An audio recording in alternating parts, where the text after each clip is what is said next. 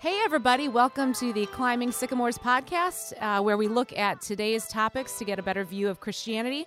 I'm Annie Beege, and I'm joined by my friends Ben Sadler and Matt Harbach.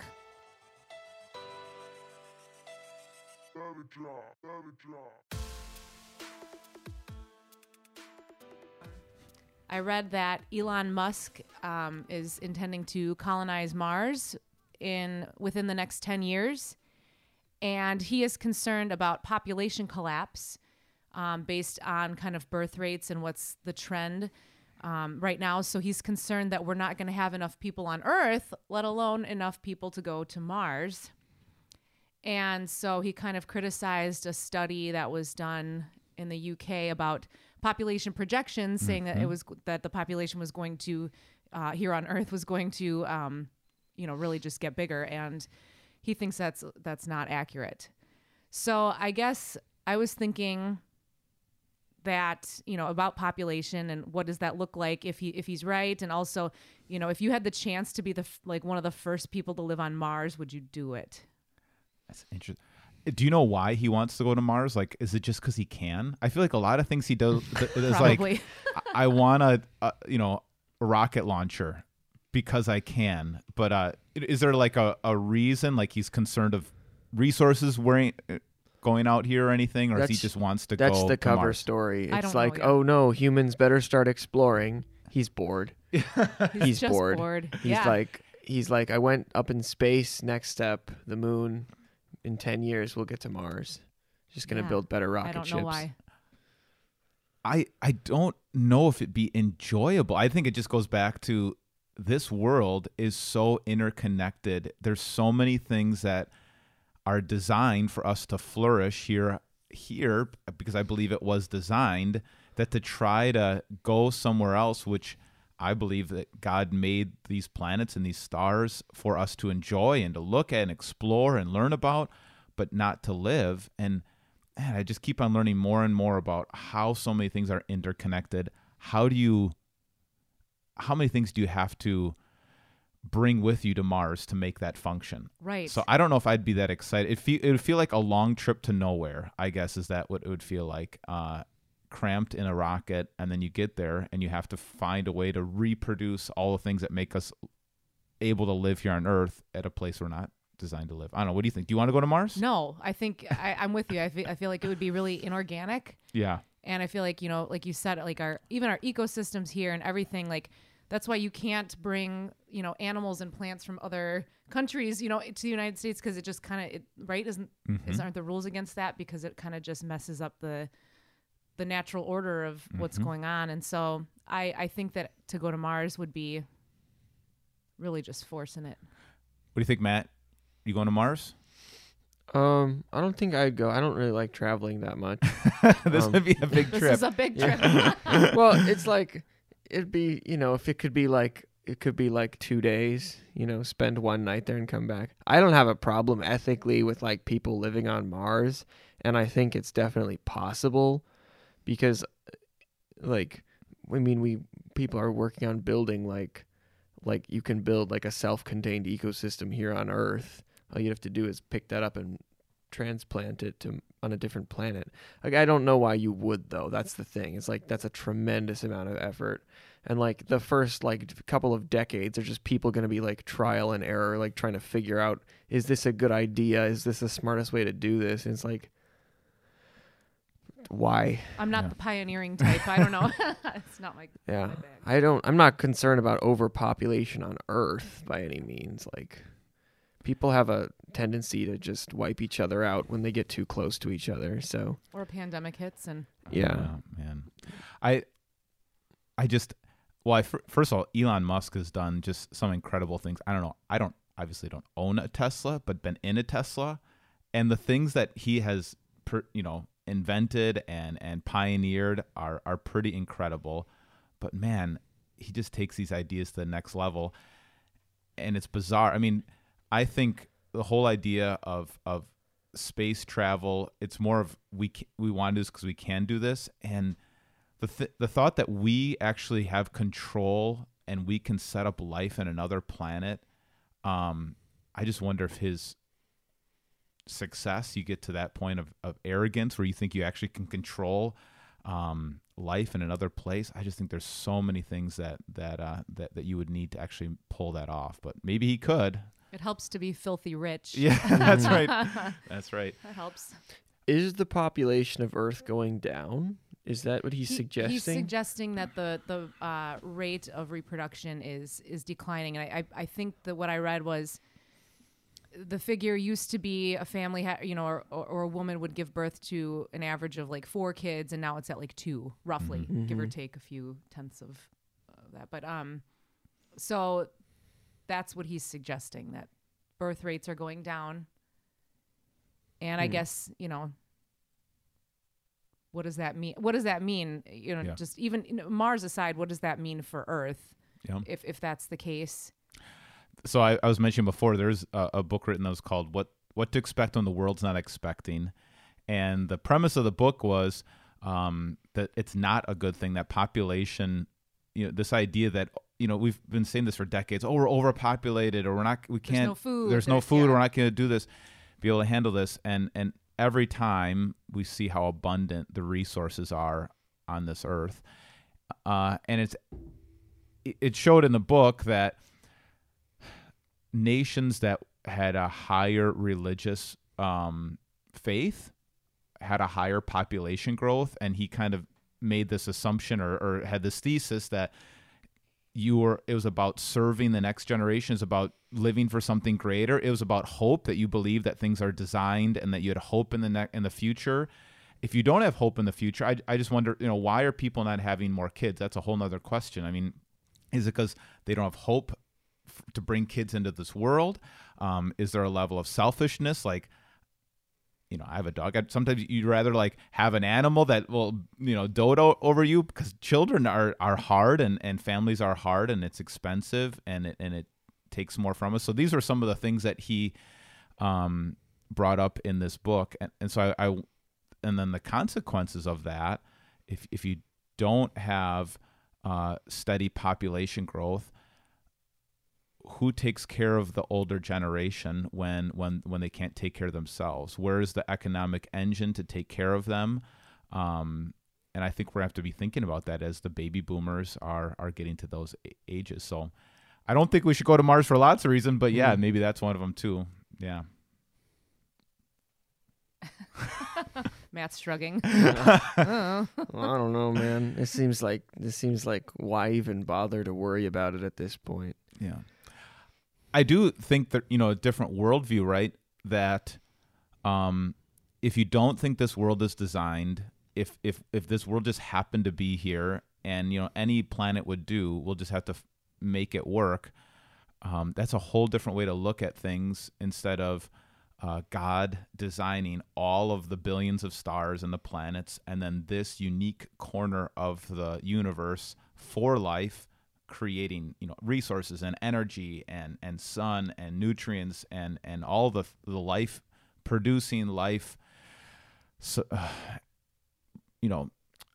things that sustain life. If you don't have that perspective, well then maybe we should look for extraterrestrials, we should look for aliens, we should look for other places. If you and I think that's coming up in a lot of the literature too, this whole idea of a multiverse, the whole idea that maybe there's other worlds and maybe there's other places out there with life, because it is all an accident here, so why couldn't an accident happen over there?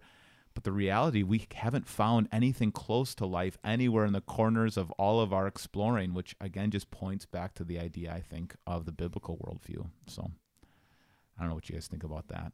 That's pretty heavy stuff. Are you talking about? Oh man, I think the multiverse theory comes out of are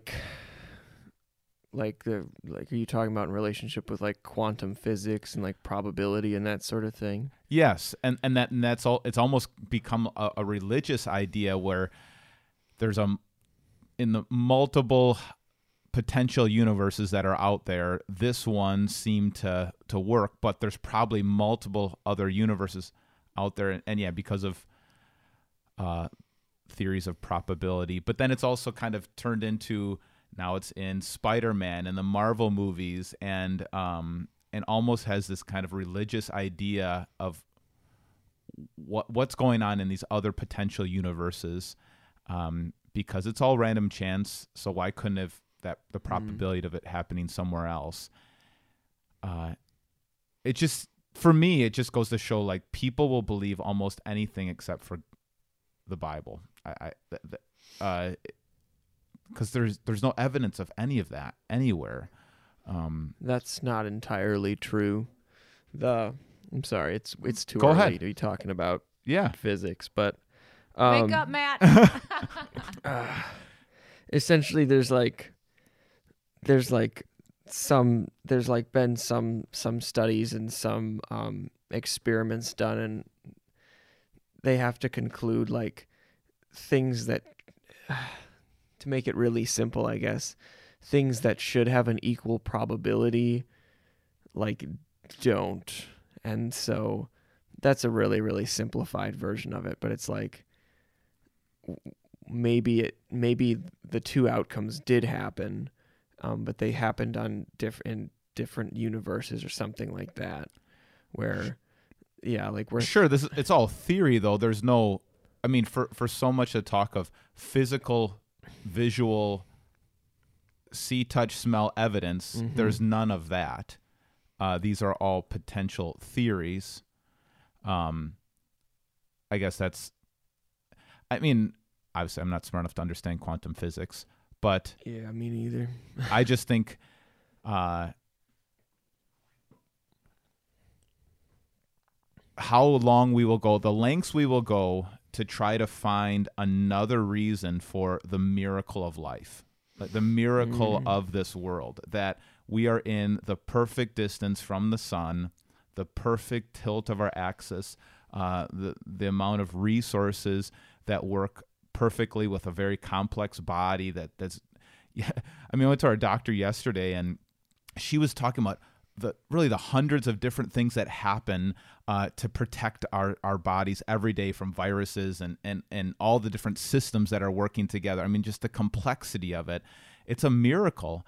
And instead of seeing that as a miracle and seeing the design and worshiping the designer, there just seems to be such a rejection of something that for me that seems, we see it everywhere else. If we look at these microphones, we look at our phone, we see design in these things, or even the Elon Musk's his Tesla, and we look at marvel at the things that he was able to create and wonder at the brain behind that. I just wish we would do the same thing as we look at the uniqueness of creation. So do you think people are like especially like fans of these like movies and stuff, do you think that people are really hungry for the multiple dimensions type stuff? Yeah, think people I think really get into that because they are thinking along the lines of that's how they were created or something like that? Yeah, I do. I think it's a religious desire of trying to figure out, why am I here? How did I get here? Also, I screwed up a lot of things in this world. Maybe there's another universe where I'm not such a mess. A way of redemption. I think there's even the most, maybe we could talk about this on a future podcast, even the most recent Marvel movie or TV show, Eternals, it's very religious bent. So as much as we want to keep pushing religion out of it and just talk about science, it's funny how kind of science starts having these trying to answer these religious questions, like, why am I here? How did I get here? What is my purpose? What do I do about all these failings I have in my life? And I feel like this multiverse is trying to answer some of those deep religious questions. And that curiosity and desire to know, I mean, that's designed too, right? Like, I mean, so, yeah. Like, yeah. Ecclesiastes says that he has put eternity in our hearts. Paul talks about how, this natural knowledge of God that we're all seeking for him.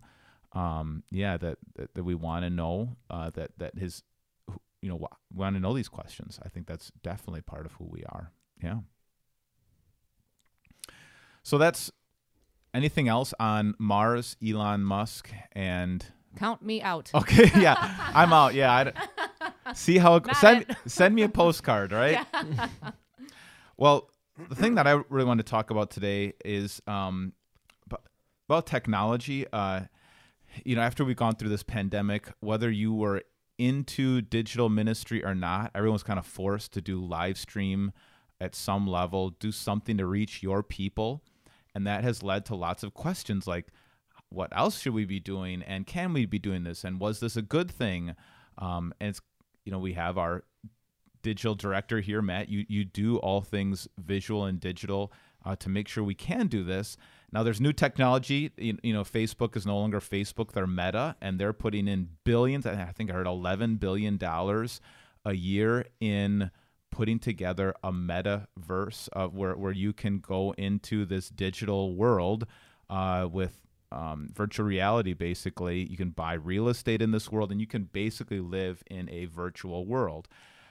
And now the question is, do churches buy real estate in this digital world? And then you wake up on Sunday morning and you put on your VR goggles and you walk in your virtual world. It's very similar to the book that came out, I don't know, maybe a decade ago, maybe less, Ready Player One. Was also a movie where basically the whole story was everybody's living in trailer parks that are stacked on each other, kind of dystopian future. And they spend their whole day in the Oasis, which is the virtual world. They go to church there. They do all their work there. They interact with people there, with other people's avatars, and they never leave their house. So I don't know, as you guys think about what we've experienced, what do you think has been the blessings or the curses, the good and the bad of so far live streaming, digital worship, all these kinds of things we've been doing digitally? I mean, podcasting, all these things. What are the blessings and curses of doing ministry digitally? What do you guys think? Well, I guess we were talking about this the other day that it's hard. It's really difficult to bring the same level of engagement to people online that they would get in person. Mm-hmm. But I don't think that we have a choice. Yeah. I think if you're trying to reach people, you have to reach them online because that's where they are. Mm-hmm. And you can't demand that they come out to your building because they don't want to. or they can't. Or I they mean, can't. you Yep. think about people who, shut-ins or maybe the elderly or, people with physical limitations or whatever. So, and then you think about also at the same time the pandemic was happening. I know a lot of our ministries in Asia were the government was really cracking down on any kind of missionary work, and so they had to go digital, not just because of the pandemic, but because of government, stopping any kind of missionary work. And so they did so much of their work from other spots and basically connected with their people. So I think there's a lot of blessings reaching people all over the world. I know our ministry in Latin America, have millions of followers on our Facebook page, which leads them into online training, which then eventually leads them into classes online. And then after they go through this whole big kind of funnel, then eventually we get boots on the ground and send a missionary to a location and to do some on-site training. But the whole first 9/10 of the process to really serve these people is online. So I think there's a ton of blessings. I don't know, any other ones that you see as really potential blessings? Well, I think you covered it. The fact is that people can still worship together. They can still pray together. They can still study the Bible together. And you don't have to schedule a drive. Right. You can just go into your computer and do it. and from all over too. Yeah. Distance isn't a thing. Yeah, and you can talk to people on the other side of the world too. Right. That's huge. I'm going to be doing a keynote for a conference of the missionaries all over Asia at the end of the month. And I'll be in my house and I'll be talking to people, 30 plus missionaries that are really all over the place. So I just think, it's pretty amazing. I mean, then you kind of know where I'm going with this then too, but like, are there some things that we've learned that like, oh, that we're missing something, or that's not good, or are there any downfalls, that pitfalls when it comes to this kind of work? I think some of it depends on, like, if you were a person who was physically going to church, and you were kind of used to that, you were used to the camaraderie, the vibe, the singing, the whatever. And then, I kind of hear from people who had been physically going to church in this switch to, the digital, they don't feel like it's the same. Mm-hmm. But maybe if you're somebody who wasn't physically going to church and now you're doing digital, you might not really be able to tell the difference, or it might, just feel normal to you to be doing that. So not that that's a blessing or a curse. It's just, just observation about habits of people and their experiences. I think a lot of it, is like when you're young and you're like in like this like children's theater or whatever, and then your parents like want to videotape it. So then they're just like up there with their phone, and you watch it later, and it's just like, this is horrible. I can't hear, I can't see. Everyone's just like a tiny dot down there. And it's completely different. Mm-hmm. And like, if I'm watching the service online and I get an email, what's to stop me from like, just going to scroll over there and look at that, And yeah, are people like, if you're alone in your house, are you still singing along? Maybe not. I don't think I would. Like, am I just in my room, like singing with the words? I'm like, no, I'll just watch it, Yeah. So it's just not the same. There's the participation, the live experience is kind of ruined. Yeah. I think about how the New Testament was written, and basically the whole New Testament are letters. Even the Gospels seem to be letters written to people, especially the book of Luke, written to Theophilus. So they were using the technology of the day to write letters to people that were not in person. So Paul was writing to the Corinthians, and so he's writing from jail to the Philippians, these churches that he started. And so he's not there in person, and yet he's ministering them from prison. And yet when they would get these letters, they would still read them in a congregation with a group of people, I guess. And then you think about the Reformation 500 years ago, the Bible being translated into German by Martin Luther, and then all of his writings really leading a rediscovery of the gospel, would not have happened without the technology of the Gutenberg press. I mean, the fact that they could copy things so quickly and you could get things for so cheap. People say, Martin Luther would not have been Martin Luther if it wasn't for the printing press. And also now people are making that same comparison with, let's embrace the technology of the day.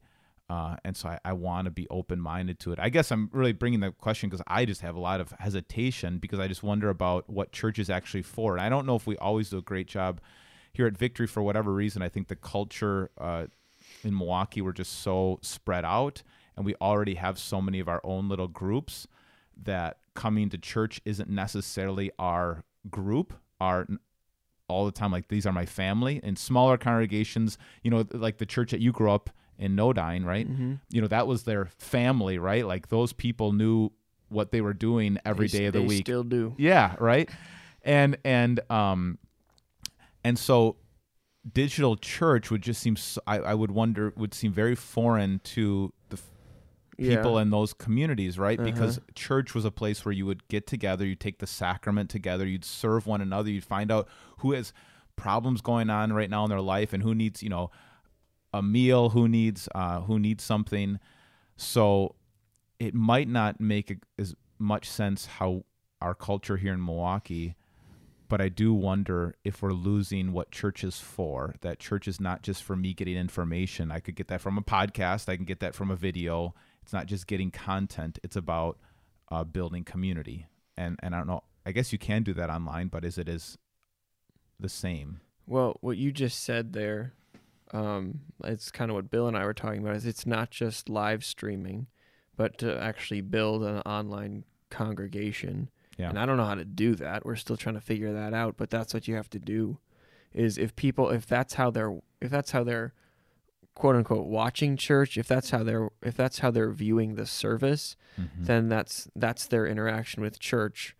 Then that's the congregation they're in. They're not even really in the same congregation as people who are always in person, because you don't see them. To you, they're just people on the screen that fill up chairs.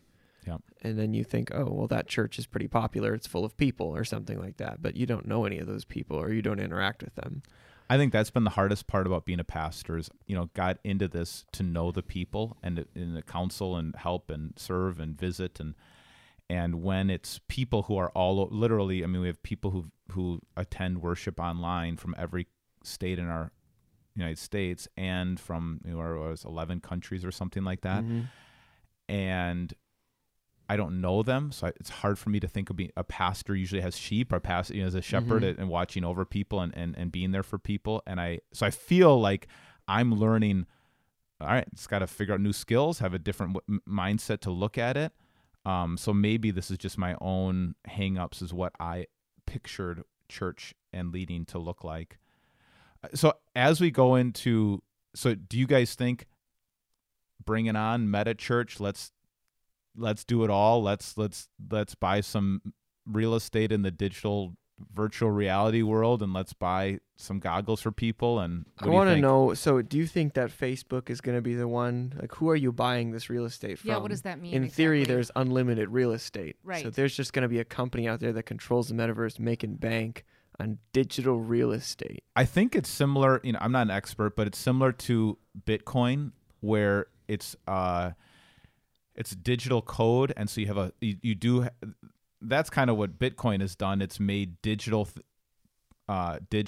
money hard, because it's a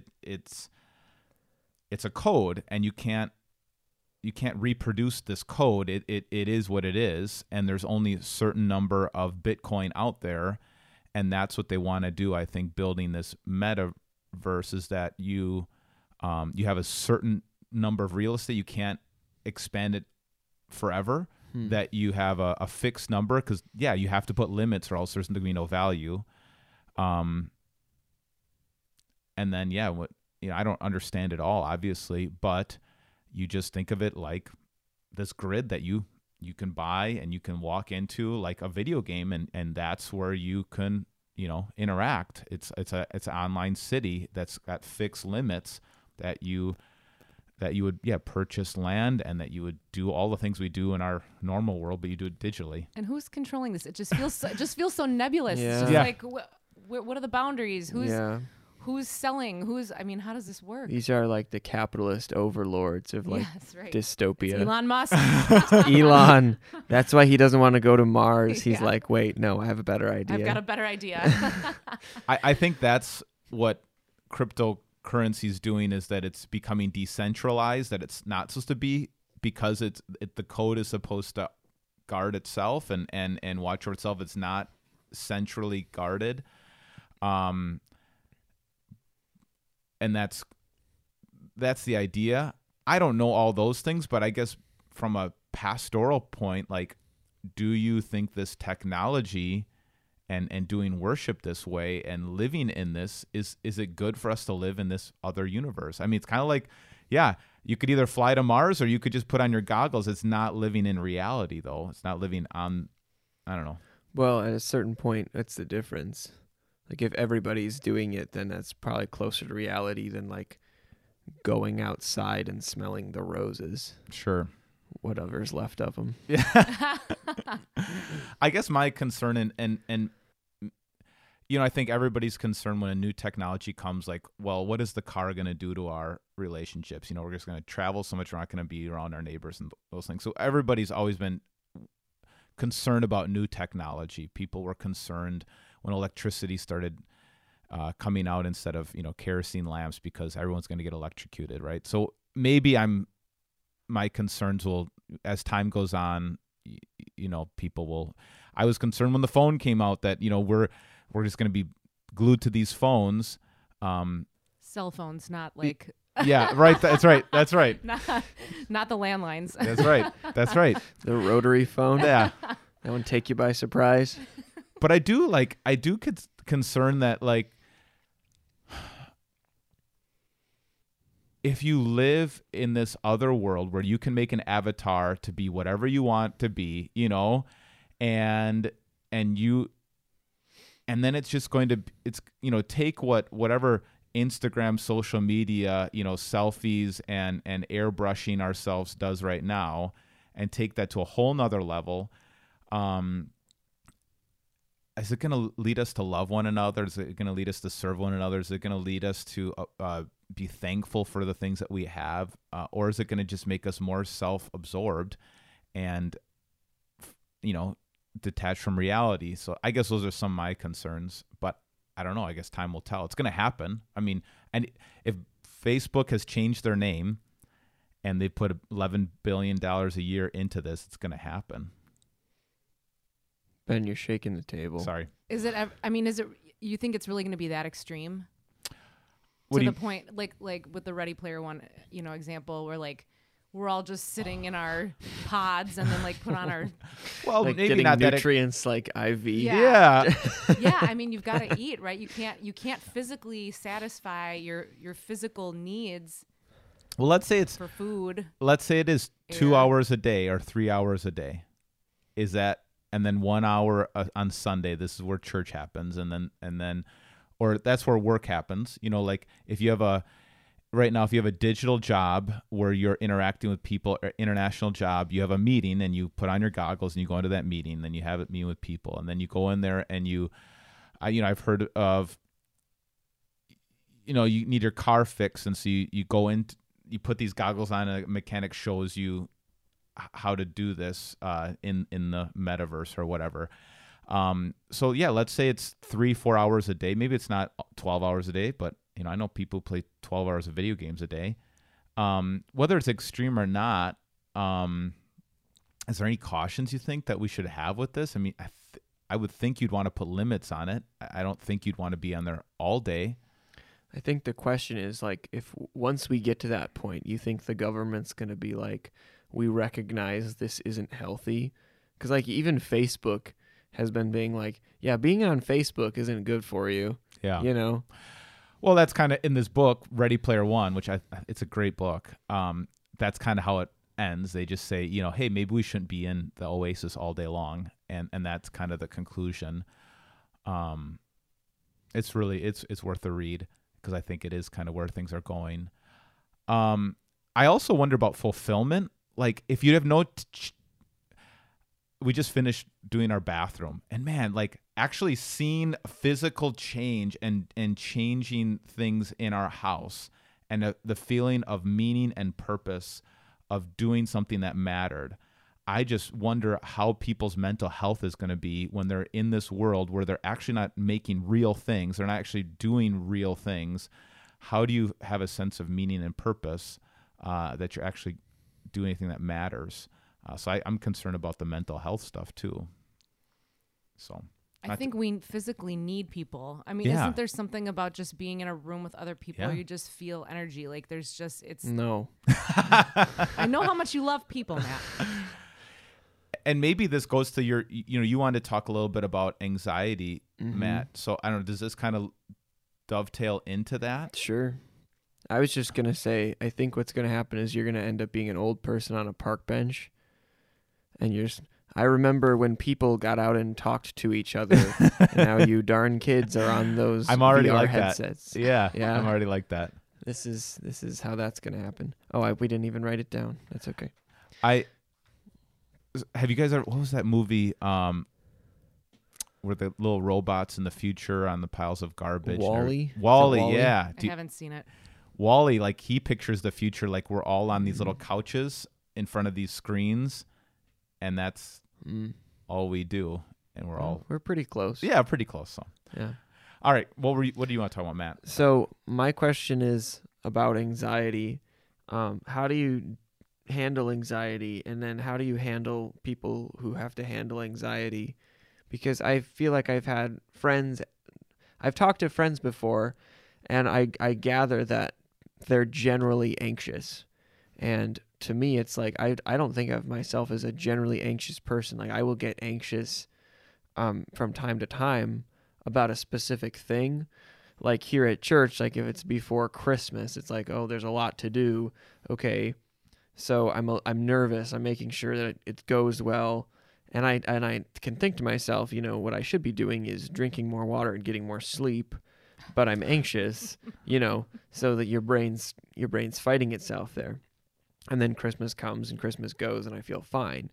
And it's like I talk to people, and it's like I get the sense that you are generally anxious. Like I all the time. don't know why you don't know why. You're scared of like what, the whole world? Like I don't understand. So I was just wondering what your thoughts were on that.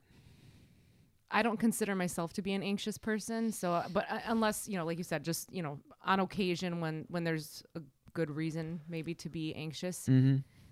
I also feel like I've got friends who are anxious, and I don't understand it. And I don't really have any close friends who are anxious. I'll That's say good. that. And I think It's hard to, like, not to be rude. It's hard to be around because it's like exhausting. I do not understand. I don't understand what you're going through. I'm not going to pretend to understand because I don't. To me it's just like, well, what are you anxious about? Because like I can help talk you through it, because that's what I would do to myself, But I like, you're just I don't what what are you scared of? So, Jean Tweed, I think is how you say her last name. She wrote the book iGen, and she kind of documented that general anxiety and depression spiked in 2011, like crazy spike. Like it was like this, like it was going up for teens especially, but then all of a sudden, like through the roof. And she said, all right, what happened? And it was 2008 or 2009 where iPhone, Facebook, and Twitter went public. First iPhone came out, and Facebook left the college campuses all in that same year. And then 2011 was when it hit the general population. I don't want to blame it all on that, but I don't think it's good for us. I was speaking with my counselor a while ago. This is months ago, and she was just saying, I think most of our problems are neuroticism, that we're always so self-obsessed. We're always looking at ourselves, thinking to ourselves, how am I doing? What am I doing? What can I do? What did I do before? How am I being perceived? And just so self-obsessed. And all these devices, we're putting ourselves out there over and over again, waiting for somebody to respond to it. There's not really an internal gauge that I'm okay with myself, of who I am. I have to always wait for somebody to approve it, like it, respond to it. So I think there's quite a few things that are leading, because I don't know, when you have this kind of spike in general anxiety, it's not just like this just happened. There has to be some sort of cause. There has to be a cause for why we're doing that. It has. So that's what she says the cause is. So not enough not hugged enough as a child is what you're saying. No, but a sense of I'm doing things for other people, getting outside of your head, just going and doing your job, purpose, having some purpose, putting down that self-reflective, always checking up on myself. How are other people perceive me? How many likes do I have? How much approval do I have? And then if somebody doesn't approve, how devastating that can be. And it's perceived, and you're like, they saw my post, but they didn't like it, or they didn't comment on it. And all these different things and then on top of that, you just have access to all sorts of news all the time of everything that's going wrong in the world. So I think that's also part of it. But I think how are we not anxious if that's really your world, if you're really waiting for everybody's approval and you're not getting it, and there's potentially a lot of approval out there, or other people are getting a lot of approval and you're not? Okay, but I would agree. But I don't see a line between. There's not like these people are on social media more, okay, and they're really anxious, and these people are barely on social media, and they've got it all together. Like I have a mix of everybody in both camps that I know of anyway. Yeah. And so I'm just wondering, where does maybe that exacerbates the problem, but where does that start? I also wonder too. There's a pastor who's a campus pastor at a local college, and he said every year kids are having more and more anxiety. And I was talking to another professor who in our seminary, and he says, I've referred way more people to counseling now than I ever have.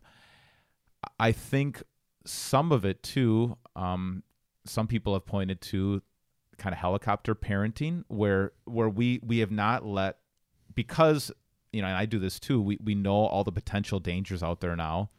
We don't let our kids try things, and they don't fail and try at a young age. And so I thought it was really interesting, when I was 15, I couldn't wait to turn 16 because I was going to get my license on the day. And I noticed this about 5-6 years ago, like talk to teens. Many of them have no desire to get a driver's license. Their parents take them everywhere. And so that idea of, I want independence, I want to do things on my own, I want to fail. We just don't even know how to fail anymore. And so any type of failure is just devastating. So I don't know. That could be one idea too, of the general, this not building up a resiliency, not trying things and failing. And so everything seems devastating. And then you throw a pandemic in there. I mean, and it is a destabilized world. We don't know what's going to happen tomorrow. Think about people your age. What is the economy going to look like? I mean, there's just so many things that could potentially lead to that general anxiety. And I was thinking what you said about, oh, hang on, I just lost it. This is real bad. Got to do more crossword puzzles. Oh, dang it. That's all right.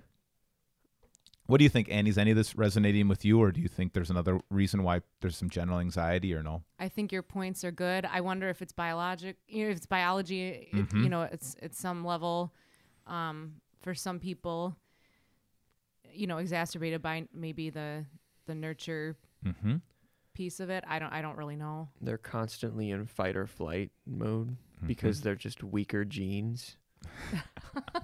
Is that what you're saying? Don't insult the anxious people. Biology? Is that what you're saying? I wonder if it's partly that. I just forgot it again. Or kind of where people get, I don't want to call it paranoia, but oh, you looked at me the wrong way, or you didn't respond to my text, or it's like, oh, I was busy. Right. It's going to be okay. It doesn't mean I hate you. Right. Constant need for reassurance and validation. I remembered what I was going to say. All right. Here we go. Better be good. With posting things on the internet, because I don't know. I remember I didn't get a phone. I had an iPod Touch, I think. So I could still text my friends, but I didn't have a phone until I was a senior in high school. Yeah. Because my parents didn't buy me one. Yeah. So I just bought the cheapest thing I could. And then I didn't have Facebook until 3-4 years ago. And I think maybe for a lot of people, if you fail and it's in a video, that's just up forever. Yeah. Anyone can find that, and you're going to be known by that bit of failure. Yeah. And we've already kind of seen that. No, you don't get forgiven. Certain sins are not forgivable once they're on the internet. Sure. Like you say this or that, or you do this or that, and you're kind of cooked for life. And so I think maybe that's part of it too. Is there not only do you have to appear perfect, but you have to really avoid certain things. Yeah. And that really screws with your mind. You don't get to experiment. I don't know all the reasons why there is the general anxiety. I don't think it's just biological, because it's kind of like, it can't be just biological that we have all these allergies. All of a sudden we have a huge spike in allergies. What have we been doing to the environment? Something is going on. And so I think that's the same thing here. Something has happened. There is a cause for this. Not in every case, and maybe some cases are more biological. Some people are just more nervous and restless, and that makes sense. But that it's this cascading problem, and it's all over the place. So what do you do about it? I do feel like getting away from the desire, like having some self-awareness and recognizing, all right, I'm mind reading right now. I'm perceiving that I send something out there on a text, and now I'm mind reading that you're looking at that text and you're intentionally not responding to my text or my post or my whatever, because you have these, and we make up these things in our brain on that, because I think we don't just have a general sense of purpose in our life and value for ourselves. And I think for each person, your friends who are really anxious, if they could see that you can do things, you can fail, you do have a purpose here, you do have a God who created you and designed you, you are forgiven, he does have and then actually go and do something. Go do something with your life. Go try something, fail, and it's going to be okay, and build up some of that resiliency. But this fear of failure, thinking you have to do it right, and thinking everybody's got to approve of it, is a recipe for anxiety. And I've been there. Maybe that builds on itself too. Oh yeah. 'Cause you feel like I have to do it right, and then you also start to feel like everybody's watching. Yeah. Which they're not. Which they're not. No one cares about you. Sorry. Yeah. Somebody said, I don't watch Dr. Phil, but someone said, Dr. Phil once said, you wouldn't care so much what people thought of you if you realized how little they did. Yeah. Yeah. And I've noticed that too. I've had that mind reading thought somebody was thinking something about me, made up a whole script in my head about what that was, and then found out like, no, they were just having a bad day. It had nothing to do with me at all, right? Yeah, right. But I think that just goes back to, we're so self-focused. We think everything is about us. Every event is having, and because we're a selfie generation, we live through we're all trying to build our own platforms and our own, all that. And again, maybe it's not your friends, but they still swim in those same waters. Even if they're not on Facebook or Instagram or whatever, Snapchat all the time, they're still swimming in those same waters. So I think go do something that matters and see some value in what you do. Don't overparent. And hug your child once or twice. Yeah. Well, I'm thinking about that, with our little kids, like, well, not little anymore. As it shows, they're not little anymore. We still see them as little. Dropping our kids off at places and letting them be there at the mall, letting them try things and failing, letting them put things together in build things in the house and, fix up their own room and do some of these things. And I'm not doing a great job of it, but I think, letting them fail and not trying to rescue them all the time. It's a big deal. I wonder too, though, because our kids are about the same Yeah. age. I think sometimes it's just kind of easier to do it yourself. Yep. You know what I mean? And I think Right. we're busy. People are busier now than they have been, Right. in the past. And, and the kids' activities are more frequent and more, just abundant. And so I think sometimes, when we talk about like trying and failing, allowing the kids to do that, I agree. I think they should, but it's also like, oh, that's going to cost me more time. Yes. And we're just busy. Right. So it's easier to just do it, Right. ourselves. Right. Oy. And then I think that the goal then, like, all right, why am I parenting? Because I want them to grow and to learn skills, and it's not about just efficiency right now, right? And not about me. So I don't know. I think kind of put it all under I do think the way of looking at life through a biblical worldview, that God created this world. He's created us with skills, and it's going to be a hard world. We're going to fail.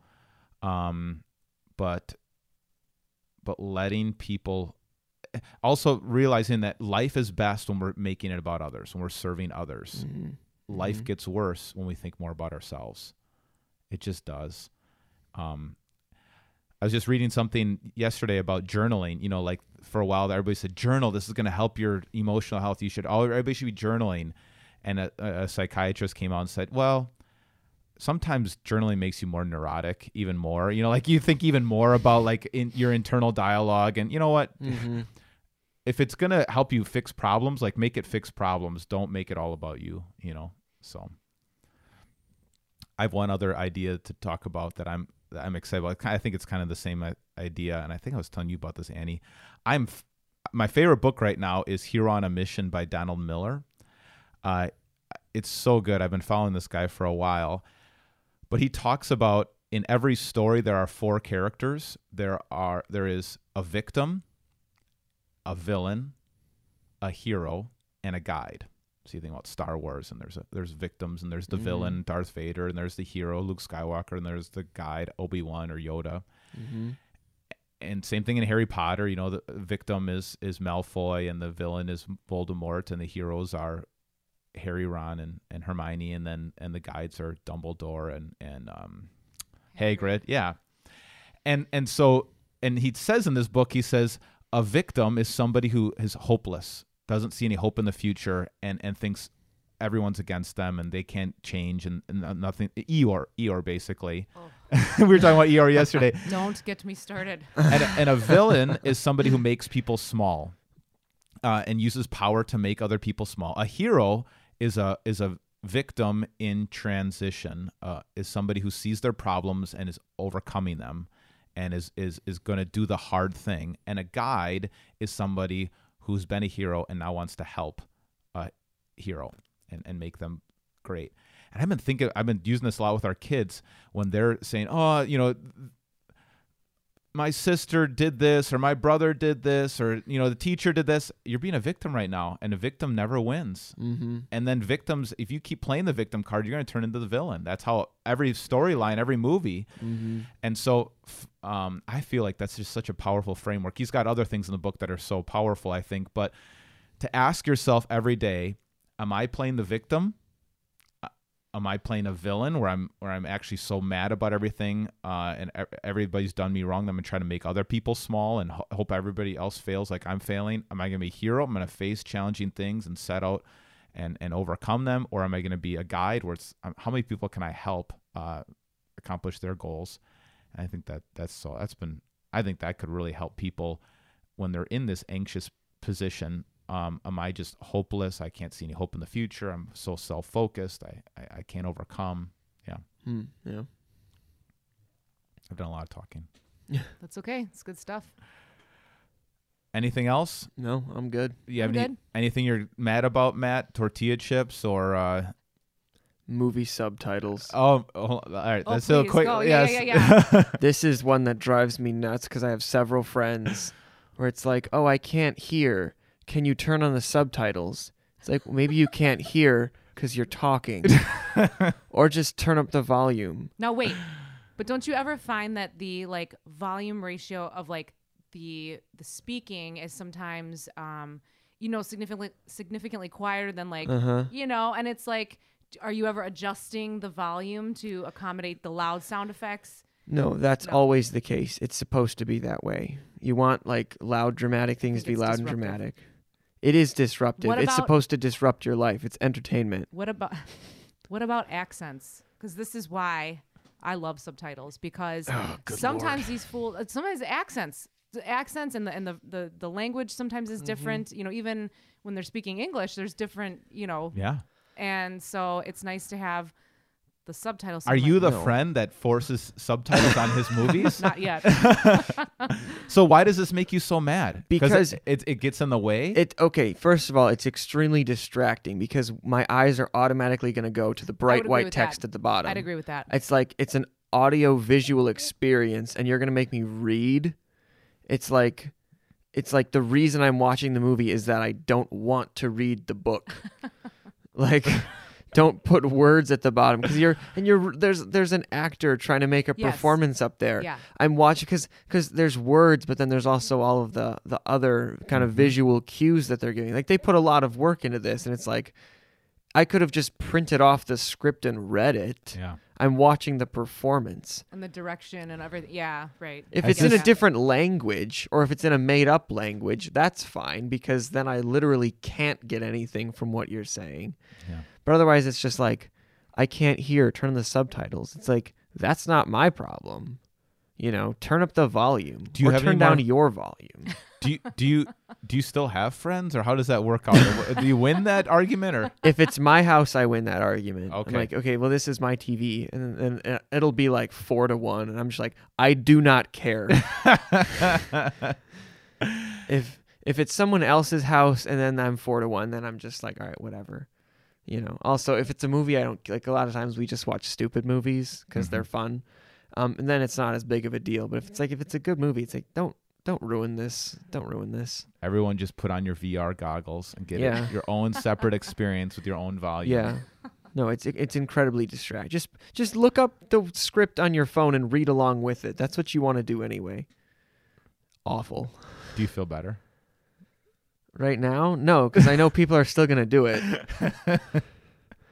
I'm putting it out there because people need to know that people that are like-minded need to know that I'm standing up for them. That's good. I appreciate that. Mm-hmm. Very good. Fight the good fight, Matt. That's right. Win your battles. I will. All right. Until next time. It was good. Bye. Bye.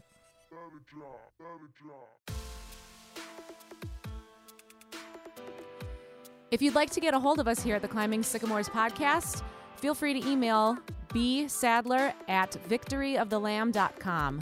BSADLER@victoryofthelamb.com. If you like today's intro music, it's been brought to you by Andrew Lynch's song, My Name, Hello.